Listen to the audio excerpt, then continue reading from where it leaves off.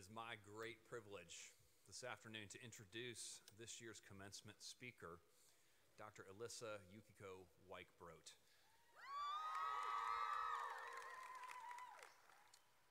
Alyssa Yukiko Weichbrot serves as Assistant Professor of Art and Art History at Covenant College, where she has just completed her 5th year as a member of our faculty. Professor Weichbrot received her BA in Interdisciplinary Studies from Covenant College in 2004 and then went on to earn both an MA and a PhD in Art History and Archaeology from Washington University in St. Louis. Her research and teaching explores representations of race and gender in art and visual culture from the 19th century to the present. Most recently, Professor Weichbrot's essay on Hawaiian landscape painting and Discourses of Paradise was published in the Religion and Arts Journal. This is especially exciting since she was born and raised in Honolulu, Hawaii, and grew up seeing some of these paintings at her local museum. Her essay on looking justly at race in photography will be included in the forthcoming sequel to Heal Us, Emmanuel, a call for racial reconciliation, representation, and unity in the church. As interesting and exciting as publications are, she would probably be the first person to tell you that her passion is for teaching, and she loves introducing students to the largely unfamiliar discipline of art history. Professor Weichbrot lives in St. Elmo with her husband Noel, also an alumnus of the college, and with her 2 sons, Ezekiel and Miles. Would you please welcome Professor Alyssa Yukiko Weichbrot.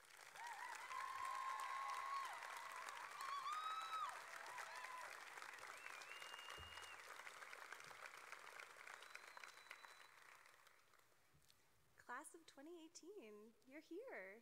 You did it. This is great. As an alumna myself who was in those very seats a good many years ago, it is an incredible honor to bid you farewell and Godspeed on behalf of my colleagues and the college. And as we say back home in Hawaii, ho'omai ka'iana. You can ask President Halverson later if he would like to wish you the same. We are all delighted to celebrate with you today, but I have a confession to make. I don't really know how to do this without images, so if you'll indulge me. In 2007, the Colombian artist Doris Salcedo made a literal crack in an art museum floor. And not just a little crack, it was a 548-foot-long meandering crack that started as a hairline fracture and then grew to about a foot at its widest point. And it wasn't in just any museum. It was in the Tate Modern, home of Britain's national collection of modern and contemporary art. And then get this, she was paid to do it. For several years, the Tate Modern commissioned artists to make work specifically for Turbine Hall, a huge 6-story tall room. But when Salcedo was given the chance to fill the space, she chose instead to divide it. The reaction was mixed. Thousands of people came to see it, many, yes, cracked jokes. I wasn't expecting that big of a reaction. Others, like the woman who was on her phone looking for her friends, just tripped. The New York Times reported one tourist stating, "Art is dangerous sometimes." And indeed, Salcedo's crack was dangerous in at least 2 ways. It was a threat to people who weren't paying attention, and it was a threat to people who preferred to not think about their ruptures in their own lives and systems. Now, here's the thing. I don't like dangerous things. I am not a naturally bold person. In fact, I would consider fear to be one of my besetting sins, though I didn't really realize this until I was a student at Covenant. There, I was afraid that my theology was wrong. I was afraid to disappoint people, afraid I wouldn't get a job or get married or have children or have a generally fulfilling life. I was very much afraid to play flag football and look stupid or get injured. I am still afraid to give this talk. But during my last 2 years at Covenant, the Holy Spirit repeatedly confronted me with the sin of fear. My schedule seemed populated with classes that were uniquely equipped to make me squirm. Like many of you, I took 20th century history from Dr. Follett, and it just undid me. How was the 20th century so bad everywhere? And how had I never really absorbed this before? And then I took critical theory from Dr. Wilderman and art and criticism from Morty, and I found myself grappling with new ideas that seemed so powerful, but also so threatening to my cozy sense of self. I was afraid that these unfamiliar ideas actually made too much sense to me. I was afraid that recognizing gross sins of our collective past meant that I couldn't be proud of my present identity. I was afraid that acknowledging the suffering of the Belgian Congo would make my own personal suffering inconsequential. And how could I reconcile a God who is supposedly loving and sovereign with these histories of pervasive oppression and exploitation? I was afraid that if I couldn't account for that seeming contradiction, then God would have to disappear altogether. It felt, in a lot of ways, like a great crack rippling through me, an unstoppable rupture. Doris Salcedo titled her crack Shibboleth, a reference to Judges 12, where the Gileadites sifted out their enemies by asking them to say the word Shibboleth, which sounded different in different dialects. So a misspoken Sibboleth became a death sentence. The term has since come to mean a custom, phrase, or use of language that acts as a test of belonging to a particular social group. It's an exclusionary tool. Salcedo cracked open the floor in an effort to make visible the hidden ways in which we police our boundaries, the invisible tests that we give to each other in order to maintain our own comfort or a sense of security. And something akin to this was happening in me. The fault lines had always been there, but now they were being pushed up to the surface until the chasm could no longer be ignored. And yet, because God is kind and faithful, that place of fracture would become a site of learning and healing. A few years later, I went to graduate school to get my doctorate in art history. Turns out there was even more sad stuff out there to study. A litany of ways that the Imago Dei had been abused and denied in images, even aesthetically pleasing ones.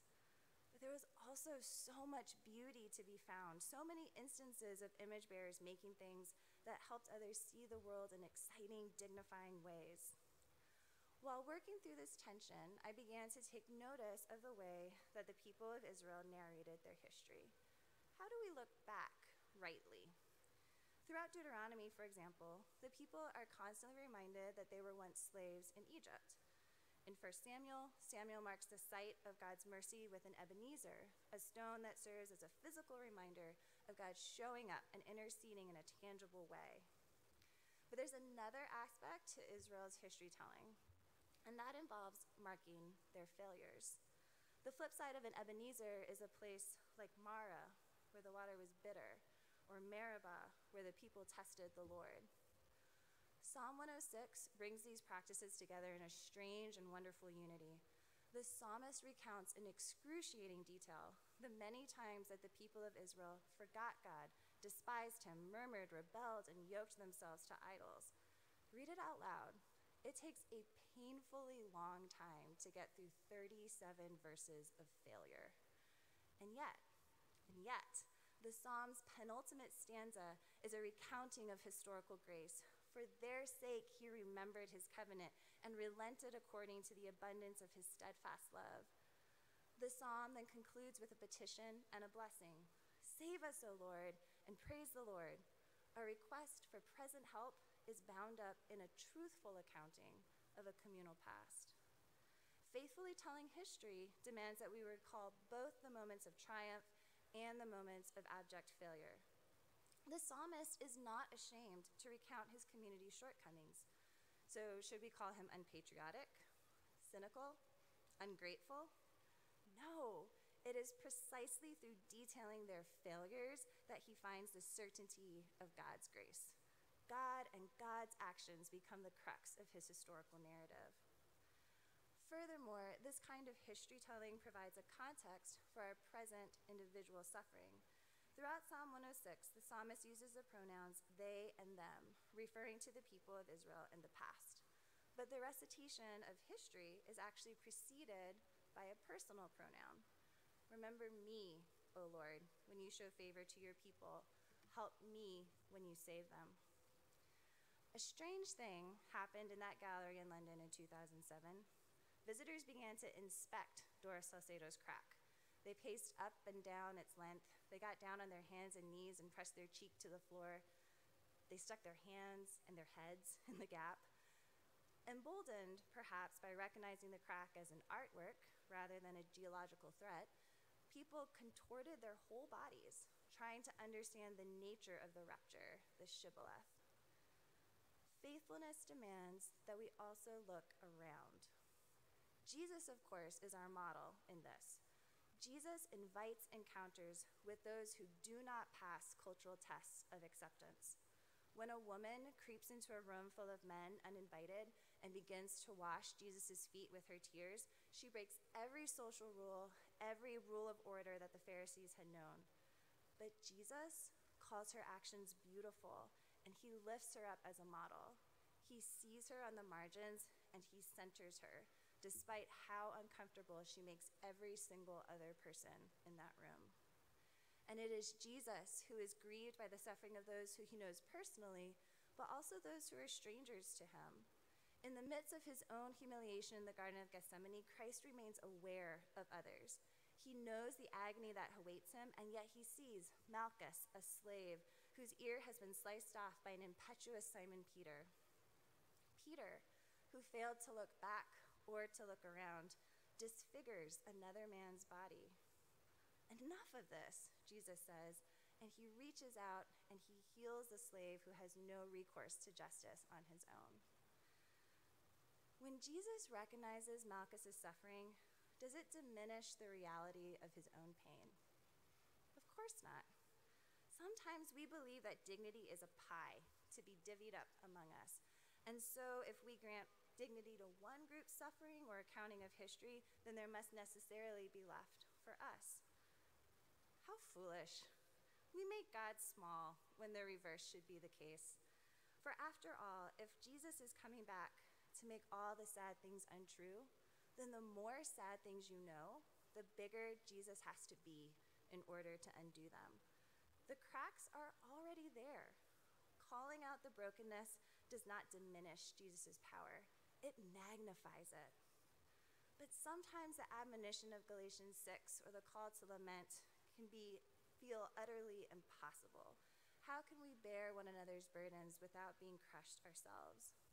Many of you, too many, have suffered deep and personal things. You have lost the ones who love you best. Your bodies have given out on you. You've been violated by those you trusted, and darkness has been suffocating. How can you really care? Not just Facebook status care, about gun violence, racism, immigration, sexuality, abortion, Syria, human trafficking, the opioid crisis, student loans, and still function. Jesus offers a tenable path in Matthew 11. Come to me, he says, all of you who are burdened and weighed down. My yoke is easy and my burden is light. It is not our performance of lament, our virtue signaling, or our wokeness that eases the weight. It is Jesus. Jesus, necessarily bigger, stronger, reconciling all things to himself on earth and heaven, making peace through the blood of his cross. Today, you are leaving a community that sought to cultivate, however imperfectly, hopefulness. Not hope in what you will do, but in what Christ has already begun. You know the end of the story: creation, fall, redemption, consummation. And because you have that hope in you, you can be unafraid to poke your head into the cracks that appear, to get on your hands and knees and to see the fault lines of sin that run through our hearts, our relationships, our histories, and our systems. Not because you're cynical, or because you're distracting from the gospel, or because you're refusing to forgive and forget. No, you do it because you are unafraid. If you go to the Tate Modern now, you might notice something. The crack is gone, but there's still a scar on the floor. It's faded, polished away by thousands of visitors in the intervening years, but it's still there, a rupture that has been restored. A scar also remains on the hands and side of our Savior in glory. The actual embodiment of forgiveness carries a wound.